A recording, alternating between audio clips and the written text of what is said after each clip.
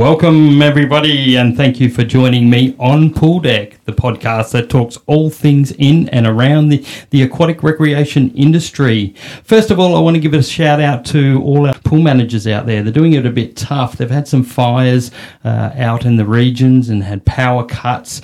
So I know you guys are normally doing it tough out there, but doing it extra tough at the moment. So hopefully you get your power back on and everyone is safe out in those regions. So talking about safety, we're going to be actually talking to a guest speaker today, John East, and he is from Royal Life Saving Western Australia, and he's the Safe Venues Coordinator.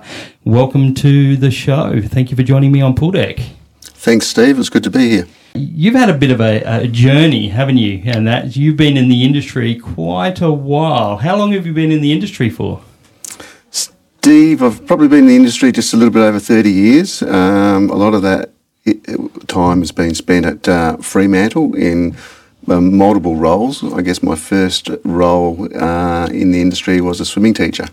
Yeah. Did that for a year or so and then realised that the role of the lifeguard looked a lot more attractive than jumping into the swimming pool every day.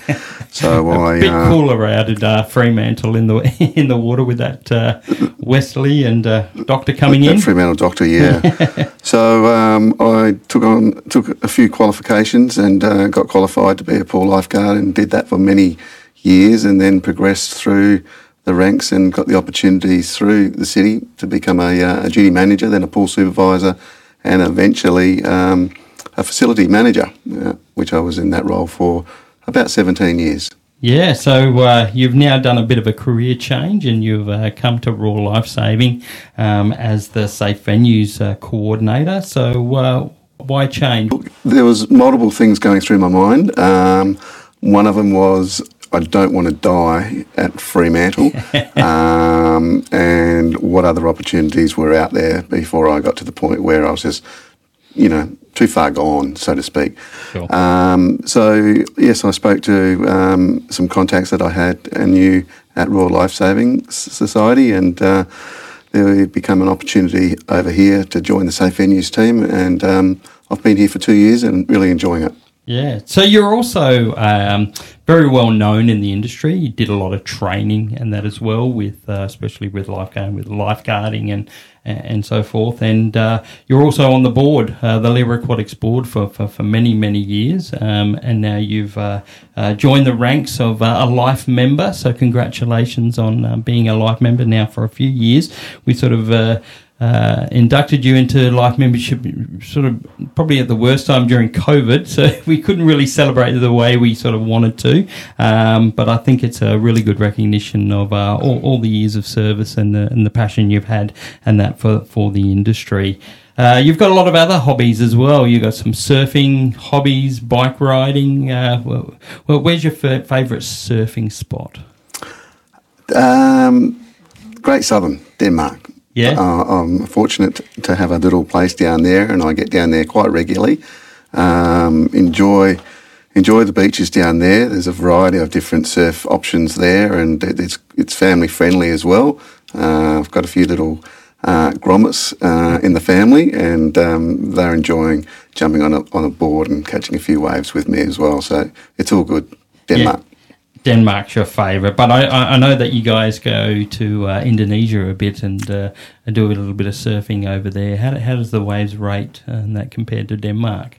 Yeah, we're spoiled. Every now and then we decide to charter a boat and make our way over to the warm waters of Indonesia and get some pristine waves, almost like picture perfect waves. They're almost mechanical. Yeah. But yeah, really enjoy that with some mates that we've been doing this for, probably just a little bit over 10 years. It's something to look forward to. Yeah. And enjoy it. We're here today to talk a little bit about safety in and around facilities, but more so around the safety assessments, or some people know them as safety audits. And that's so your sort of role here at Royal Life Saving is to sort of coordinate and do those safety assessments. But for those coming into the industry of not sort of too sure about what it is or, what's the process of that, can you give us a bit of a brief overview of actually what is a safety assessment that facilities get? Sure, Steve. Royal Life WA has been in partnership with LGIS, Local Government Insurance Scheme, for many years. And part of the program is that we will go out to 30 sites, 30 facilities each year. And then on a rotational basis, it makes it come around every 3 to 4 years to a Group 1 aquatic facility. And we do the safety assessment at these 30 sites. It entails a certified assessor, auditor, to go out on site with a series of questions, pretty much specific to the Code of Practice, the Department of Health's Code of Practice, as well as the Guidelines of Safe Cooperation, the GSPOs. And we go through 12 sections, and we work closely with the operations or the facility manager, and we're basically getting evidence on those questions and capturing that evidence. So really, these assessments, are they an automatic thing? Is it a requirement? Does the councils have to be involved in this, or is it something that's just organised and it's set and it's always sort of done throughout the facilities, or do they actually have to approach you guys to say, yes, we want to get one done? They can approach us and voluntarily get one done, but otherwise the Group 1 facilities, which are most of the local government facilities, it will be on that cycle of every 3 to 4 years. Is it just yourself? Do you have a team that go out, or is it just yourself that goes out and does these? We're a small team. Our main auditor assessor is Eddie Gibbs. A lot of people would be familiar with Eddie. Mm-hmm. Eddie's been doing it for a long time and is an encyclopedia in this field. And he's out on site, and he's actually out on site today in the Great Southern, doing some safety assessments down there for this week. So give us the process. What actually happens when you go out and do an assessment, just from the very basics of, what are you looking for, what do you need to do, what sort of assistance do you need from the facilities? Sure. We'll make contact with the facility manager, and we'll provide them with a series of questions from the 12 sections, and that gives them, enough time to sort of prepare the documentation and the things that we're looking for. But pretty much we're looking for, policy, procedure, evidence, that could be captured in an operations manual, an induction manual, certifications of their qualifications, what sort of training do they do, and, especially around the emergency response plan, how that's been introduced into the workforce, making sure that just not the lifeguards are familiar with it, but, swimming instructors and, administration staff are all familiar as well. Yeah, so it's a really bit of back end and sort of front of house sort of areas, so signage is in places and all the plant room is, in good working order, and that, as well as obviously all your policies and procedures. Correct. And that as well. So it's a full slate of a range of things that you're looking for. Exactly. Yeah, they'll open up closed doors and look behind those closed doors and make sure, they're self-closing, and, if chlorine is involved, chlorine gas is involved, that the appropriate, dangerous goods licences have been obtained. PPE gear is all readily available, and as you said, signage is a big one. Yeah.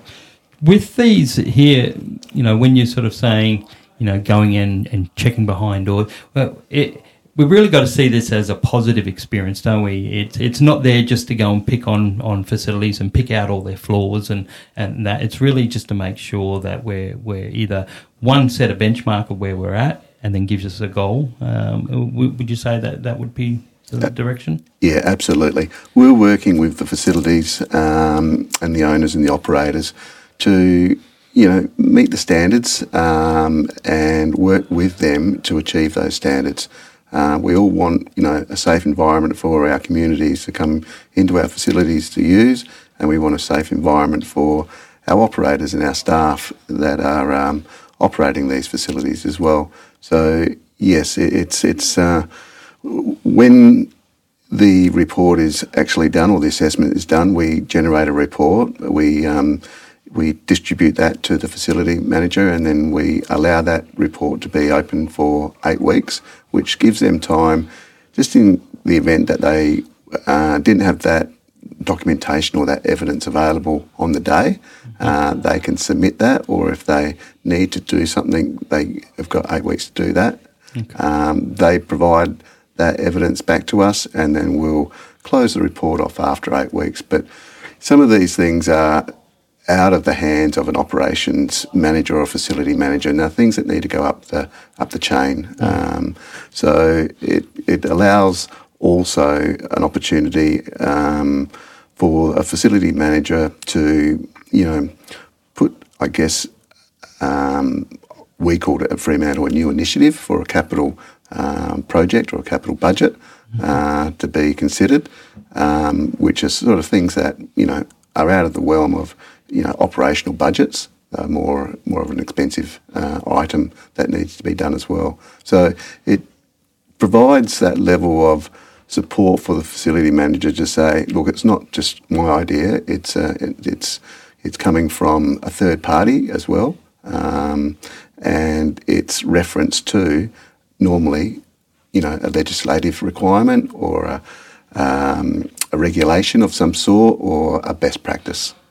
Yeah, so it really gives you a stamp of approval to say, look, we're doing everything we can, or yes, it's highlighted some areas and gives us some projects or some guidance on where we need to fix up on those sort of areas. Now, you mentioned LGIS before and that. So what's their partnership in this and what's their sort of role? LGIS fund the program. They pay for the 30 facilities each year. It's great to have them on board and be a partner with them, because they show a lot of interest, and we're sort of raising the bar all the time. Over the years, and I look back on records, I can see that the average of these 30 facilities are slowly creasing up, and we're around 96% for the 22-23 financial year. And they're really good stats. It's really positive. So that 90-odd% that's is compliancy, is it? That's correct. The scheduling process, you mentioned, was it 8 weeks that they've got things to, if there was things that needed to be rectified, they've got that sort of period. What about bigger sort of items, where it might need to be next budget, or, large ticket items that they might need to do to fix up? Is there any leeway, or what's the processes of how you deal with that? Look, we'll close the report off after that 8-week period, and if there's any commentary that's provided by the facility manager or operations person, we'll capture that in the report, saying that this is an item that needs to be considered at a council level. Mm-hmm. And then I guess LGIS can see those comments, and possibly LGIS might have those conversations as well with the local government authority. Yeah, it really comes down to the type of safety, compliance or non-compliance that would really determine on whether it needs to be done right now, or something that's projected and that for the future. Exactly, yeah, and we see all sorts. We see, barriers that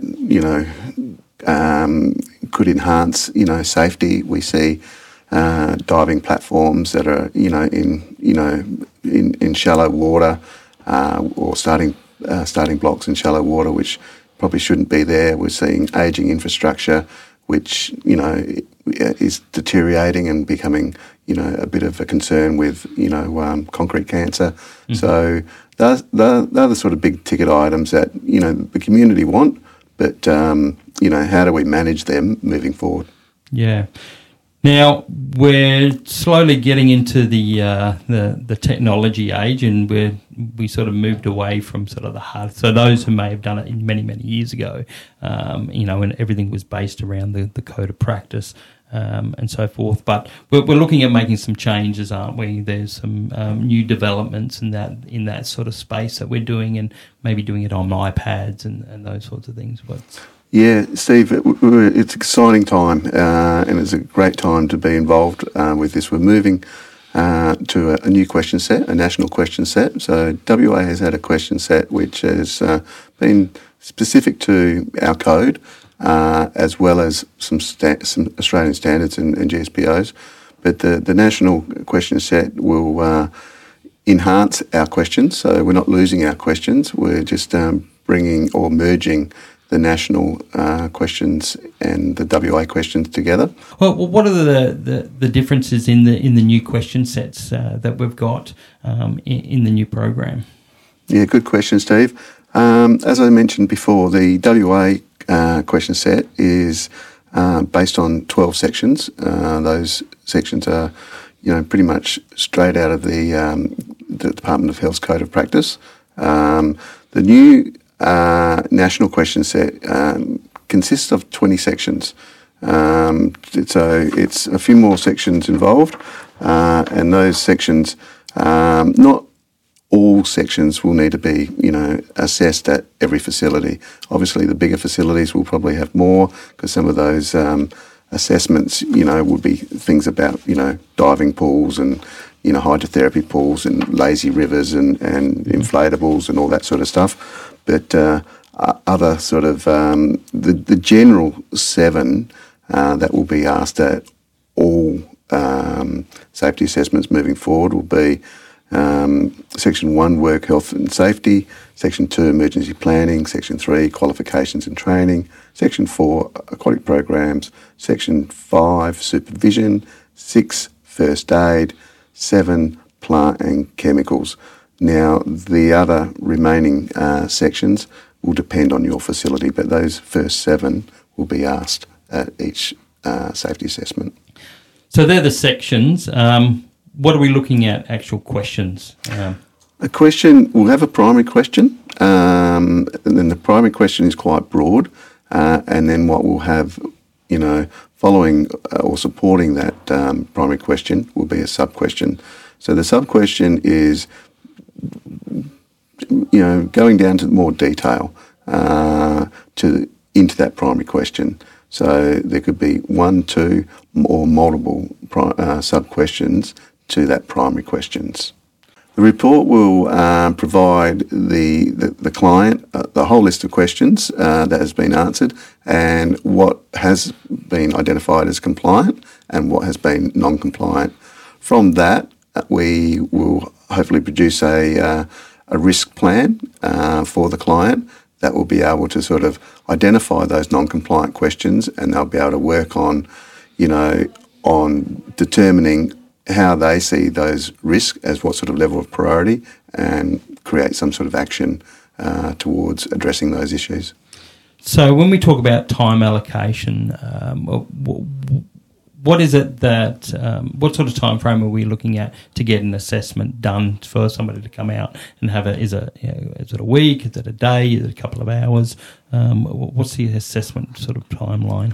We're scheduling the 24, 25 now, so we will look at our database and look at who's on the cycle to come up into that next 3 to 4 year period.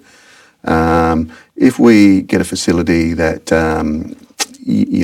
is not included in that 30, and they want a safety assessment done, we'll just look at our schedule and try and fit that in. Usually we can fit them in within a 3-month sort of period, depending on, the location. If it's metro, it's a lot easier. If it's regional, it's a little bit more challenging, but it's certainly doable. Yeah. So the actual assessment on the day, is it a couple of hours? Is it an all-day thing? Well, at the moment, it's probably a half a day. We've got a very experienced assessor, Eddie. he knows what he's looking for, and the pool manager is quite often well prepared for us to be on site for that day. Moving forward with the new question set, the national question set, I would say it'd be a whole day on the facility. It's probably going to be half a day with an operator and half a day with, the assessor, auditor, just walking around the facility, capturing the evidence and doing that assessment on pool deck. Prior to coming out on site, the operator or the facility manager will get the list of questions, and then they can see them and then prepare. Yeah, so that's really important. Obviously, that we're not just coming out there to, start bombarding them with all these questions without that preparation. They are sort of given those questions and that prior to prepare ready for the assessment. Yeah, that's right. Otherwise, I think we'll be out there for a week. Yeah. Yeah.